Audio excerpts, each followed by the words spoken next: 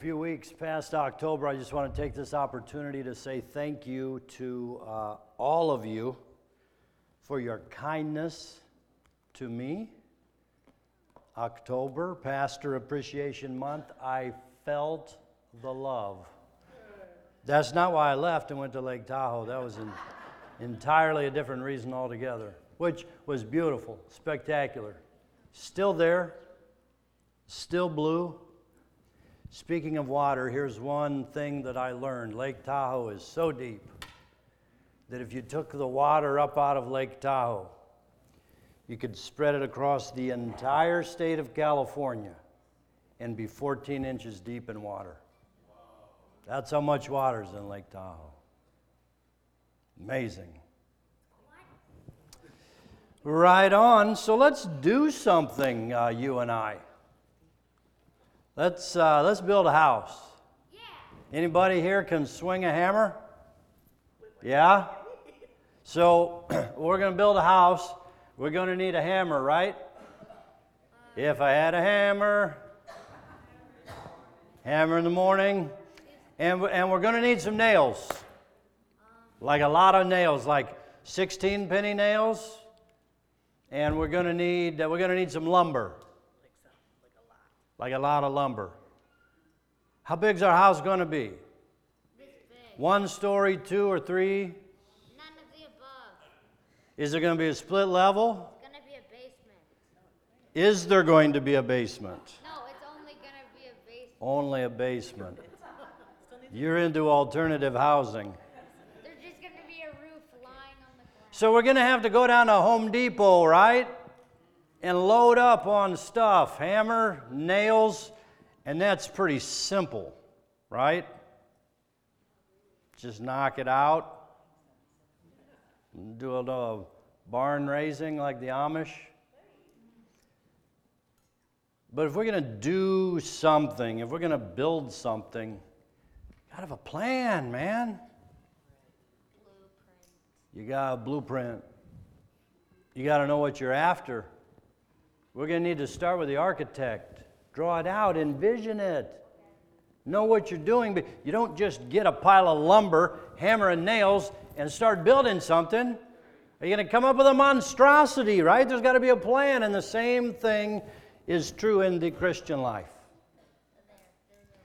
You and I have to begin with the end in mind, okay? If you've been around for any length of time, you've heard me quote Eugene Peterson. It talks about discipleship as being a long obedience in the same direction.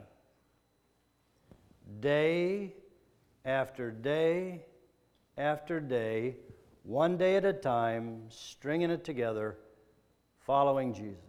But knowing where we're going, not just throwing it together as we go.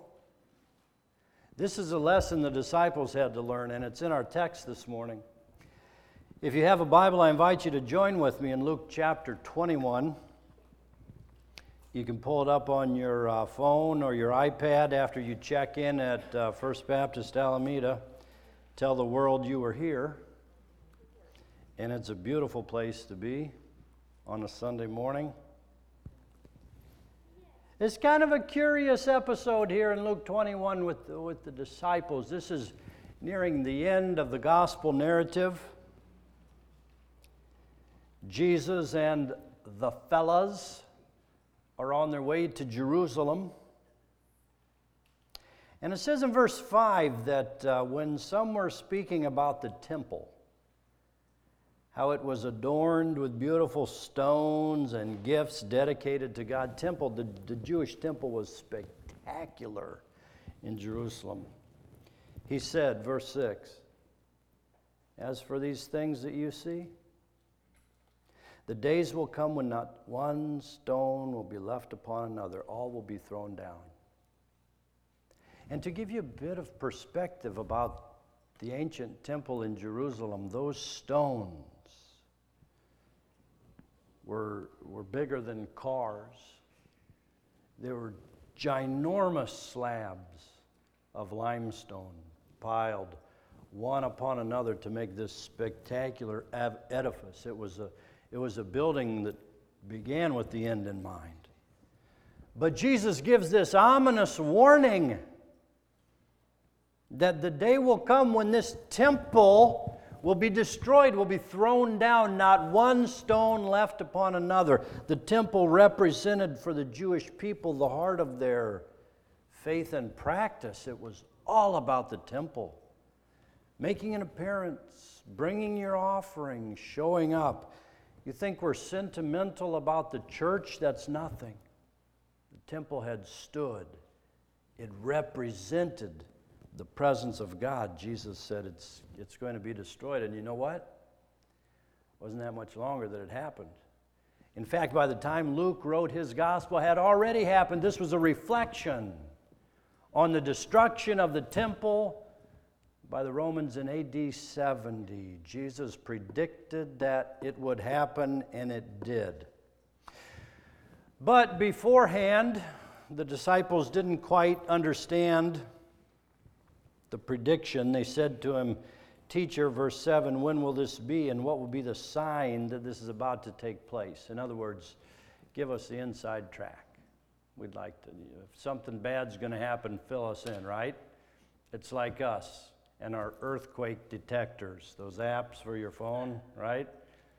We want to know when something's about to happen so that we can prepare accordingly, right? So we can control the situation. That's what the disciples were all about. And he said, "Beware," verse 8, "that you're not led astray, for many will come in my name and say, 'I am he,' and the time is near. Do not go after them." Don't believe everything that you hear. We need to be wise and discerning and filter all information through the rubric of our faith and practice of the Scripture. When you hear verse 9 of wars and insurrections, what does it say in the old versions? Wars and rumors of wars. Do not be terrified, for these things must take place first, but the end will not follow immediately. Then he said to them, "Nation will rise against nation, kingdom against kingdom. There will be great earthquakes in various places, famines and plagues. There will be dreadful portents and great signs from heaven.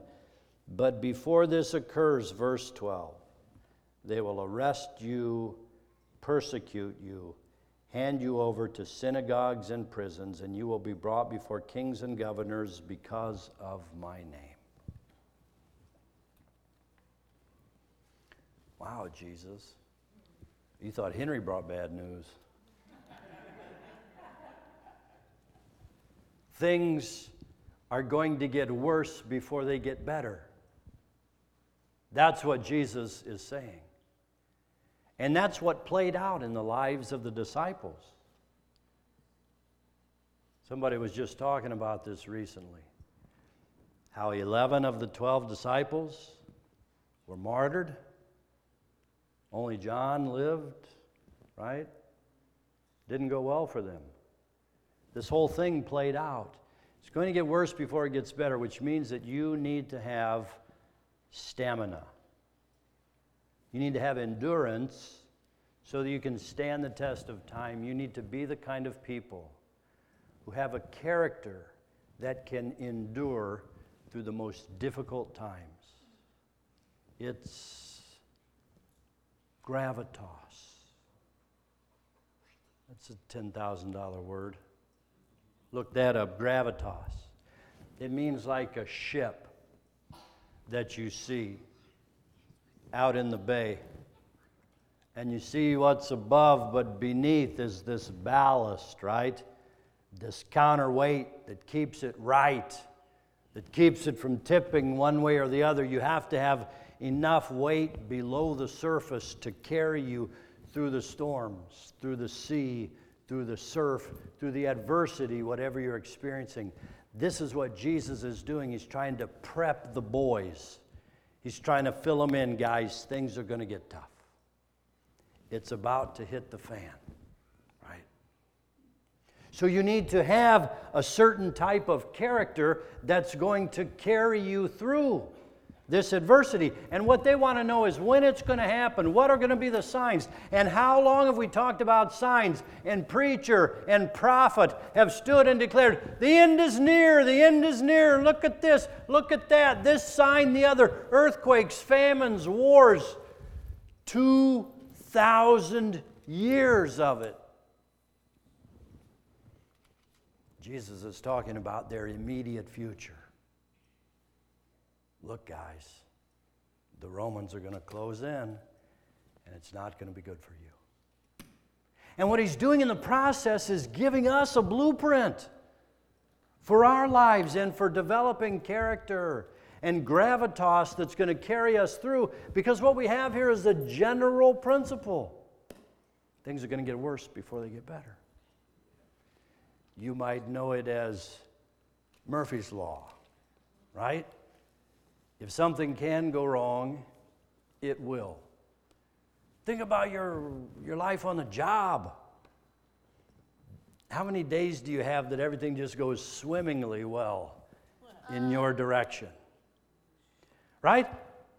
How many days do you have that you're not frustrated about something or other or someone that you encounter in the course of your day? It happens, right? This is life. This is why we need to be a certain kind of people. This is why we need to be disciples that have that counterweight beneath the surface that can carry us through the storms. And I'm not just talking about the frustrations and the foibles and the things that we experience along the way, the minor irritations. I'm talking about tragedy, travesty, heartbreak. And when those things happen, how many believers have been shipwrecked? And I'm not saying it's easy. And I'm not offering you a formula. But I'm saying that you have within you what it takes to get through the most difficult, what St. John of the Cross talked about as the dark night of the soul. That time in your life when the walls are closing in. When your temple is being dismembered and thrown down.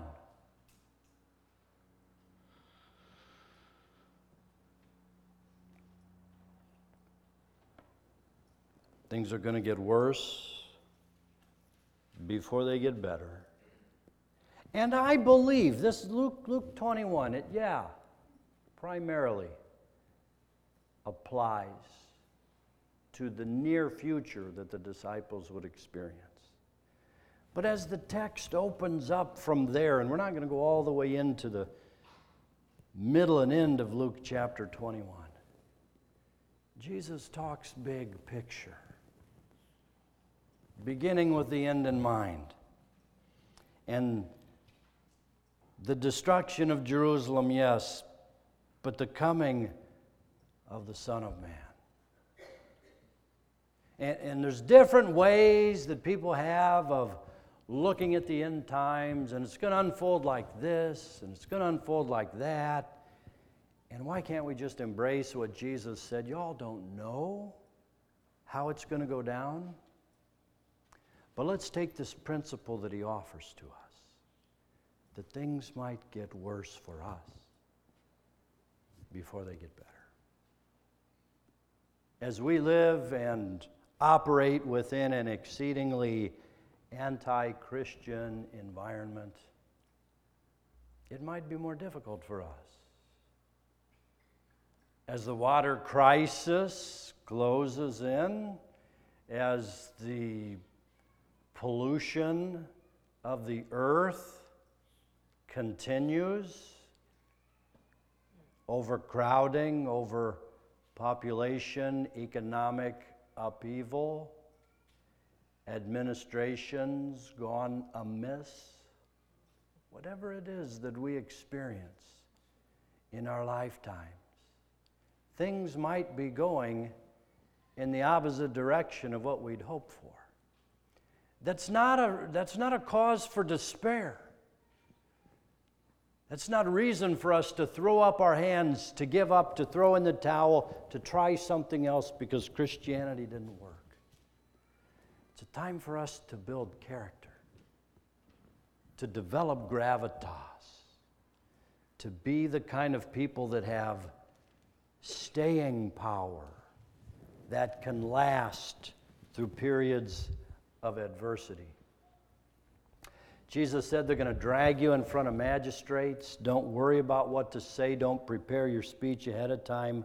I'll give you the words. Hey, it's going to be bad. Verse 16, you'll be betrayed even by parents and brothers, by relatives and friends. And they'll put some of you to death. You will be hated because of my name, but not a hair of your head will perish. What? He just said, some of you are going to die, but not a hair of your head will perish. How's that? Because by your endurance, verse 19, you will gain your souls. I want you to memorize that line. By your endurance, you will gain your souls. Other versions say, he who perseveres to the end will be saved. I don't like that one bit. I love this. By your endurance, you will gain your souls. That is the catchphrase of people whose lives have stamina. You will gain your soul. Like Jesus said, whoever wants to gain his life will lose it. Whoever loses his life for my sake, for the kingdom will gain it. It's a matter of perspective. It's a matter of keeping the end in mind. It's a matter of recognizing that failure or success don't depend on this day or this situation or this series of events or this crisis or that administration. These are small, little, tiny stones, one upon another, that may all be thrown down. The thing that matters is the big picture. We've read the end of the book. God wins. And His kingdom comes. And we experience it on earth as it is in heaven. Jesus is coming back. This is beautiful. This is brilliant. This is great. I'd give you all the details if I knew them. I don't. Hold tight. Weather the storm. Develop the kind of character that can endure. Because by your endurance, you gain your soul. Father, we just want to thank you for your word to us and its power.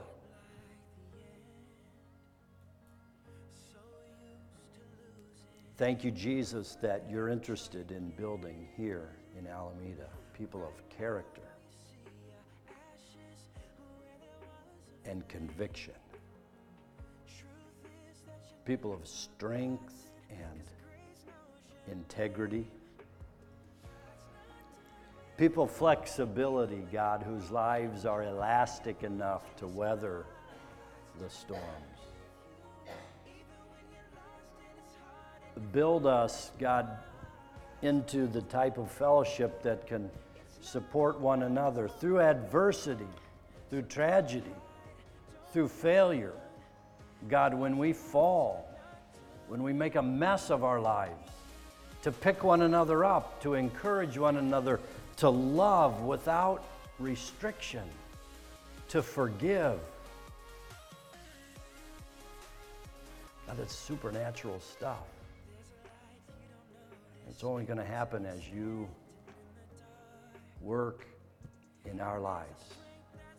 So we commit ourselves to you and to this task, to the building not of a house, God, but of a life that endures, a life that creates a legacy.